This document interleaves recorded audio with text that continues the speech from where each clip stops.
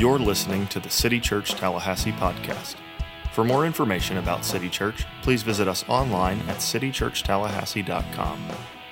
Hey, good morning. We are in the book of Ruth. This is our third and final week going through this important Old Testament book that helps us see God's story all the more clear and to help us have a confidence in His sovereignty, in His plan, in His love for us, and the way He's working out all things to redeem a people for Himself so He receives the ultimate glory. We're going to the moon on December 4th, which is one of our favorite traditions here as a church, 3, 5, or 7. I'm really looking forward to that. I hope you are too. Please be praying for that service. Just a great opportunity to let people who already celebrate Christmas one way or another actually know the real reason behind it. And I don't just mean some kind of like slogan like Jesus is the reason for the season. I don't mean that, but actually to see God's love for them in Christ and how Christmas is the grand story of that becoming a reality. So I hope we can make plans to be there that afternoon. We will not be meeting here on December 4th that morning. I will be going to the moon at 3, 5, and 7. So I'm going to pray for us, and then we'll jump in. It's crazy how fast Christmas comes, doesn't it? I mean, it comes really quick, faster than Vanderbilt came to Florida yesterday against Gators. So that's that. So let's pray together. Let's pray. Father, we are grateful for your love for us, and we're thankful how the book of Ruth helps tell that story. And I ask that what we hear about today from the scriptures, how we make sense of it, will help us be more pointed to who you are and what you've done for us in Christ. So I ask you to speak through me as I present this morning. And I ask you to be all the churches in our city as they gather, that you keep the enemy out of this place, out of our city. We know the scriptures tell us that our enemy is on the prowl, seeking to devour his prey. But we know that in Jesus, that can completely be prevented. So we ask just for your grace and that you are with us. And I ask you, bless this time in Jesus' name, amen. So the book of Judges is really important to understand the book of Ruth because Judges and Ruth are going on at the exact same time in the timeline, the chronology of the Bible. So a quick review from last couple of weeks. If you weren't here, I'd love for you to catch up by listening online on iTunes or our website, wherever you listen to podcasts. In Judges 21, verse 25, the last verse of the book, we're told this. In those days, there was no king in Israel. Everyone did whatever seemed right to him. Just one book of the Bible before, God had brought his people into the land. They're worshiping God. They're not perfect, but they're giving thanks to the Lord. They're not worshiping false gods. And here we are the next book later. Just a few turns of the Bible. Another generation has come, and we're told that now the culture, now the atmosphere, now the climate in the area is everyone's doing whatever they want. God, no thanks. I want what you have for me. I want what I have for me. How interesting that times haven't really changed that much, have they? People doing whatever's right in their own eyes. But at the same time, we see the book of Ruth happening. And out of the gate in the book of Ruth, we're told that in the times of the judges, as in during this time of cultural chaos, false god worship, there's something else that God is doing. And we're told this about Ruth, that she tells her mother-in-law Naomi, who had already lost her husband and her sons, and they had left their land and their homeland, Naomi had, to go to another place because they needed a harvest, and there was a famine in the land. And one of her daughter-in-laws decided when they heard that the harvest had come back, that the barley was there again, they were going to return to the land. One of her daughter-in-laws said, no, I want to stay here in Moab. I want to stand in this place with their gods and my family here. But Ruth said this, wherever you go, I will go. Wherever you live, I will live. Your people will be my people, in this amazing declaration, and your God will be my God. We called it an axis-altering event, a life-changing moment for Ruth personally and for all of history, that she proclaimed those words, your God will be my God. And the reality is it's an altering move for you as well. When you declare those words, that your God, that God, you will be my God, it's a life-changing declaration. It changes the course of your history. Now who you follow, who you believe is ultimate, your purpose for living, who you believe is in control, your God will be my God. So they get back into the land, and then we're introduced to someone that's known as a kinsman redeemer named Boaz.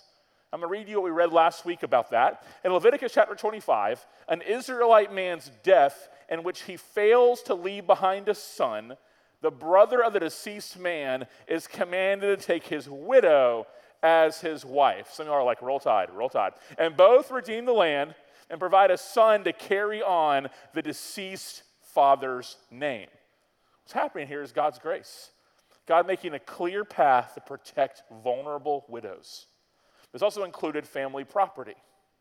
So what happens is that Ruth makes the appeal to Boaz. She's out in his field. He comes and shows kindness to her, and she makes an appeal for him to be her kinsman redeemer. And here's what Boaz says. Yes, it is true that I am a family redeemer, but there's a redeemer closer than I am, as in there's someone else in the order. There's somebody else who kind of comes before me in the pecking order of lineage here. And so she says, I got to check with that person first. Stay here tonight, and in the morning, if he wants to redeem you, that's good. Let him redeem you. But if he doesn't want to redeem you, as the Lord lives, I will. Now lie down until the morning. He showed integrity and character here. Like, there's somebody else. Let me check with him first to see if he's willing to fulfill his duty as the next in line kinsman redeemer. But if not, I certainly will do that. And this is really a story of Boaz's kindness in the life of Ruth. Rachel Stark writes this. When Boaz learns a woman who's both a widow and also a foreigner has found her way into his fields, he provides for her physical needs in both word and deed. He offers her water and invites her to eat with him and his servants. Boaz goes above and beyond God's laws that permit the poor to glean from his fields. He ensures Ruth will bring home grain to feed her and Naomi for weeks, not just days. Here is Boaz providing and kindness for the needs of Ruth and Naomi. Now, what Boaz does for us is he's a visible portrait of the invisible reality of how God provides for our greatest needs. And our greatest needs we have ultimately are spiritual needs. And that God is the one who provides those ultimately for us in his kindness. So Boaz, being the kinsman redeemer of Ruth, is a living example to remind us and point us back to things like God's redemption of Israel, where Moses would go in with Aaron and God would allow him to free his people by Pharaoh from Egypt out of slavery. Also, it points us to the redemption of God's people in Babylon. How they would leave captivity, be rescued, and taken to a new land. But ultimately, this story, it points us forward to the redemption of God's people, past, present, future, from our sin, our ultimate need, through Jesus Christ, who acted as the final kinsman redeemer on the cross. And we'll see the full realization of that one day through his second coming when he returns for his church, when the groom and his bride are together once and for all. So we see this take place. Boaz in chapter 4, he took Ruth and she became his wife. He slept with her and the Lord granted conception to her and she gave birth to a son. You might go, well, that's, whatever. That's kind of what happens. That's kind of how it works, right? It may not seem very significant in the story, but we see this detail is here because the entire big understanding of what God is doing is going to be understood in this child that came from Boaz and Ruth. And they want Naomi, who felt that God had forgotten about her, that she had no lineage, her husband had died, her sons had died, there was no one to carry on her family name, so they present the baby to Naomi. And the women said to Naomi, "Blessed be the Lord who has not left you without a family redeemer today. May his name become well known in Israel. He will renew your life and sustain you in your old age. Indeed, your daughter-in-law who loves you and is better to you than 7 sons has given birth to him."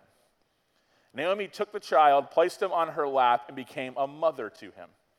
The neighbor women said, "A son has been born to Naomi," and they named him Obed.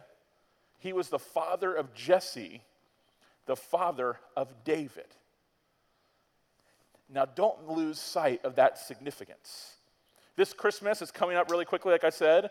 We're celebrating, without even maybe realizing it, the story of Naomi, Ruth, and Boaz, and how God brought about from their family this wonderful plan of salvation that we understand as Christmas.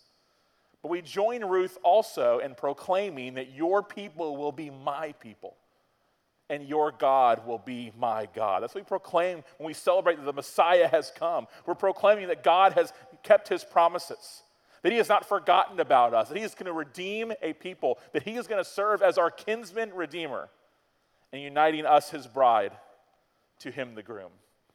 But decades before Boaz and Ruth meet out in the field, in the book of Joshua, we see 2 Israelite spies go to the border of Canaan. because they're going to scout things out a little bit as they were getting ready to go and take the land for God's people.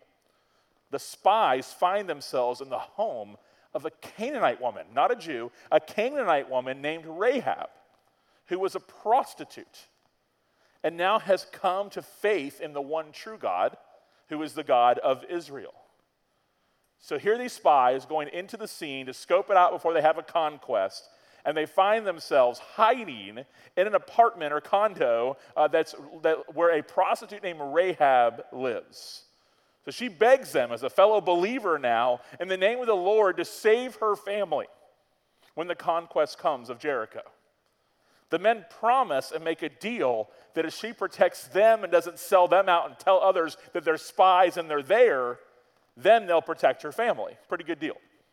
So what happens is everyone makes good on their promise. Rahab stays in the land of Israel, and she eventually gets married to a noble man who fears God. And the two of them, Rahab the prostitute, the Canaanite, marries this man, and they have a son. You know what his name is? Boaz. And not a random name they picked out in a baby book, but the Boaz of the story of Ruth. Rachel Stark says, in asking God to reward Ruth, Boaz embodies the reward that God has given his own mother. One that wouldn't terminate with him nor with Ruth, but would continue through both of them to their grandson David and their greatest descendant Jesus. What's happening here? Now, we don't want to read too much into the Bible. It's not our job to read into it. It's our job to take it and present it and see what it actually says. But it's not too far of a stretch to imagine that here Boaz, in going to rescue Ruth and give kindness and grace to Ruth, maybe he is remembering the stories that his mom told him about how the spies, rather than selling her out, how they were kind to her. And how as a result of that she met someone and they got married, and even though she was a prostitute, that he received her and was kind to her, and how God would bring about a child. And here is that child now as a grown man named Boaz, able to do something in its own way similar to Ruth in rescuing and being kind to her. But we're told in that story that there is a descendant that comes from there. We've got to go to the book of Matthew to understand the book of Ruth as Ruth comes to a conclusion. In the book of Matthew, the first book of the New Testament, we see the first 16 words summarize the entire Bible so far. So you want a summary of the scriptures from Genesis to Matthew chapter 1. It happens in the first verse where we see this: an account of the genealogy of Jesus Christ, who's the son of David and the son of Abraham. So Matthew's about to trace back the lineage of Jesus all the way back to the beginning to validate and show that Jesus himself, the Messiah who has come, is eligible to be the one who rules on the throne of David forever. So there's a lot of names, I'm not going to read through all of them, but in verse 5 we see this. He's just going through names of the lineage.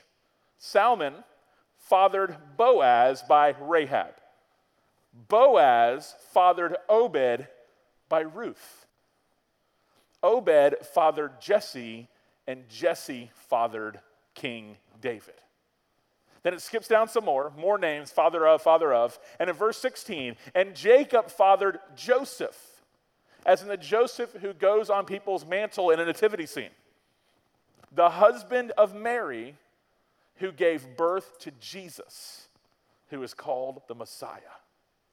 So all the generations from Abraham to David were 14 generations. And from David until the exile to Babylon, 14 generations. And from the exile of Babylon until the Messiah, 14 generations. And I love this next verse. The birth of Jesus, it came about this way. Like, here is what actually happened. So we see here evidence that throughout generations that God has been working out his sovereign plan, even from the most unlikely sources, to bring about the redemption of his people in Christ. Verse 20, but after he had considered these things, he being Joseph, being told about Mary, an angel of the Lord appeared to him in a dream, saying, Joseph, son of David. That's an important detail. Getting ready to tell Joseph, here is your lineage. This is not an accident. This is not a mistake. This is your role in this process of what God is about to do for the whole world. He says, don't be afraid to take Mary as your wife. And when you find out that she, now all of a sudden is pregnant and you're engaged and it's not from you, obviously you're going to be a little concerned. He says, don't be afraid. Because what has been conceived in her is from the Holy Spirit. And here's what's going to happen. She's going to give birth to a son. And you're going to name him Jesus. Why? Because the whole point from the beginning is he will save his people from their sins. That in the story of Ruth to Rahab and keep going backwards, we see the love of God unfolding that will lead to Jesus, who will come to die for the sins of God's people. I think Acts 14 is really important to understand Ruth. We see this in past generations. He allowed, he being God, all the nations to go their own way. There was no king. Everyone did what was right in their own eyes. Although he did not leave himself without a witness. He was still doing something in every generation, even if it felt like he wasn't. So what were those people doing as witnesses in those generations? They were being faithful to God, not worshiping multiple gods, and they were pointing people towards the coming of the one-day promised Messiah. So here we are today in a different generation. There's several generations present here today, and there is every week here, which I'm very thankful for. But in this kind of current generation of all of us, the multiple generations who are here, we are people who God did not leave in this era without a witness. And what is that witness, and who does it belong to? It belongs to all of us who know Jesus. And we're not proclaiming that the Messiah is going to be coming one day. We are proclaiming that he has already come, that God's promises have been answered yes in him. And we're also proclaiming that one day he will come again to redeem a people and be united to his groom once and for all. What an amazing story. We get to be part of this as witnesses in a time where people are still doing whatever seems right in their own eyes. There's some things that Ruth shows us about God's heart for his people. It's important to know that God has a big, massive, compassionate heart towards his people. And the first thing is that God cares for the hopeless. I mean, here's Ruth. Lost her husband. She has no food. She's taking a big risk by leaving her family behind in Moab and saying, I'm going to side with the one true God, with Naomi's God. I'm going to go back to this land. And here's someone really in dire straits. Hopeless. And God cares for her. This story is not in the Bible by accident. To show us God's sovereignty and to show us God's heart, that he is the great promise keeper for his glory and for his people. And the reality is that apart from Jesus, everyone in this room was spiritually hopeless. We're told we were dead in our sins. And Christmas is the story of God caring for the hopeless. That an announcement will be made that in the city of David, that a Savior would be born who was Christ the Lord. That all the world would hopefully come to know that one day. God cares for the hopeless. God also includes the marginalized. In this story, it's Gentiles and women from this era of history. Gentiles who were oftentimes thought to be not included in the promises of God. They certainly were. Here is Rahab, who was a Canaanite. And then we see Ruth, who was a Moabite. And they're included in the genealogy of the Messiah who had come to save God's people. That what the society views as marginalized, God has a deep heart for those people. And the reality is, if you read the scriptures, what Jesus, how he viewed and what he did for women was revolutionary at that time. There's a book I'd love for you to read. It's by Rebecca McLaughlin, and she is up in Cambridge, Massachusetts. She's actually from England originally, and it's called Jesus Through the Eyes of Women. Jesus Through the Eyes of Women. And it talks about how revolutionary Christ's actions and thoughts and treatment towards women was at this time in the first century, and how it was so foreign to any way women had ever been treated before. So next time the Bible tells you that, maybe sometimes people tell you the Bible is anti-women or is discriminatory towards women or anything like that, we need to make sure that we're clear that the opposite of that is true. That God always includes the marginalized. And in this story, in this era, at this time, it was certainly Gentiles and it was women. And the third thing, and this is going to sound simple, but it's supposed to be, and that is that God's in charge. It doesn't mean we know every answer. It doesn't mean we always have the answer to why things happen the way they do. But that he is in charge of all of history. That the God who created the universe also oversees your very life and the details of it. And this story begins with Israel having no king. And it ends, the very end of Ruth, with the name of David, God's king for God's people, by which the ultimate another king would come who would reign forever. See, Boaz, again, foreshadows Christ, who is the ultimate kinsman redeemer, who will redeem a bride for himself, who is the church, all of us who know Jesus, that through Rahab and through Ruth, that he would come. I mean, what a story of God's grace and God's providence and God's sovereignty. Now, there's two takeaways that I want to leave you with from this series. It's two things. There's two things, I should say. The first one is a certain hope. That those of you who know the Lord have a certain hope in the promises of God. And what's different in a certain hope and like a basic hope? So a basic hope is like fingers crossed, I hope it snows at Christmas. I hope I get into that grad school. Hope I get that job. Hope my kid passes their test. Those kind of ideas. You're just kind of hoping, kind of throwing it out there. Like, gosh, I really hope this happens kind of idea. Hope there's no drama at Thanksgiving. That kind of hope you beat the Gators. I mean, like that kind of idea. A certain hope means that you are resting your beliefs and all that you are in the reality of what has been verified. So we hope for the future coming of Christ, not with our fingers crossed, but because Jesus rose from the grave.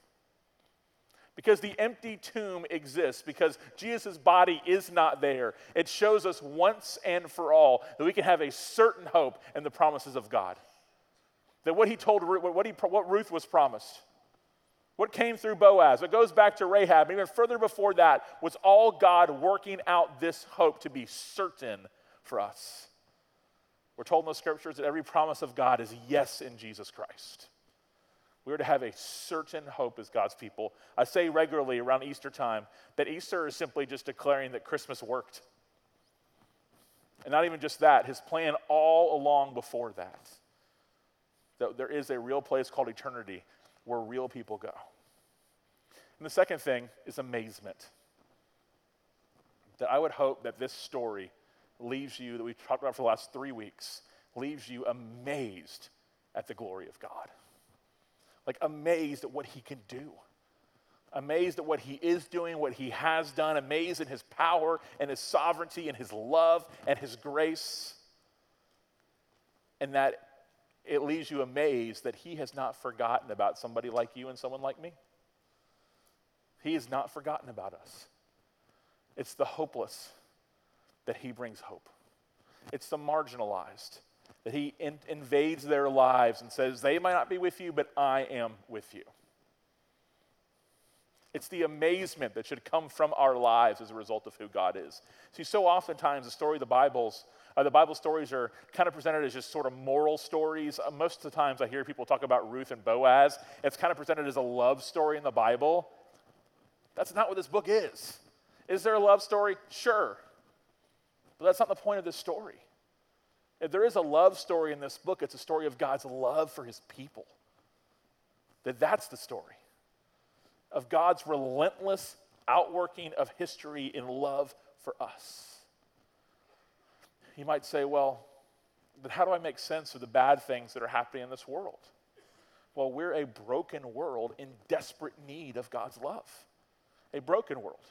And for Christians who are living in this broken world, and as a result experience things such as death and sickness and pain and violence and abuse, it's not to say that we shouldn't deeply want to remove those things, from our lives and from society, but even more than that, we look to a world that is to come. We recognize this world is not our home. We realize that God hasn't forgotten about us, and we also realize that those that have gone before us really actually are living their best lives right now in heaven with Jesus. That they're actually getting to see and experience all the promises of God. Where there is no brokenness, there is no pain, there is no trauma. There's God in his glory and his sovereign rule of history reigning forever and ever, and we get to be known by him. the creator of the universe who orchestrated all of this for Ruth and Boaz all the way to Jesus, is the same one who knows you by name.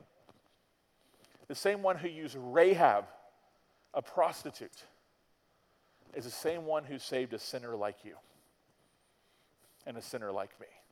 So rather than going, wow, how crazy that God would do that with a prostitute, no, the proper response is how crazy he would do that for me, and for you. Let's be people who are amazed at the goodness and the glory and the power of God. And I'll admit it's hard to do that when you're distracted by everything else. There's so many other things to be like a lesser level amazed by, coming at us all the time. It's easy to go, yay, amazed by God, okay, sing the song, go home. But it's the scriptures. It's the scriptures. They're going to help us see beyond that and help us see the great God for who he truly is and what he's really done. So I would hope that as Thanksgiving comes in this kind of grateful posture we're supposed to find ourselves in, as Christmas is coming, they've kind of been married together, I guess. They kind of now flow together, that our response to it all is amazement. Amazement to the goodness and the grace and the glory of God, ultimately understood in Jesus Christ. So the book of Ruth hopefully leaves us with a certain hope that God is working right now, and also with an amazement that he is with me and has not forgotten about me, and he never, ever will. Let's pray together. Father, we're thankful for the scriptures. We're thankful for Old Testament books like Ruth to study, and I ask that this book won't just be information for us or knowledge of a Bible story, but will lead us to amazement of you and worship of you, the God of second chances, the God who forgives, the God who redeems, the God who has not forgotten his people.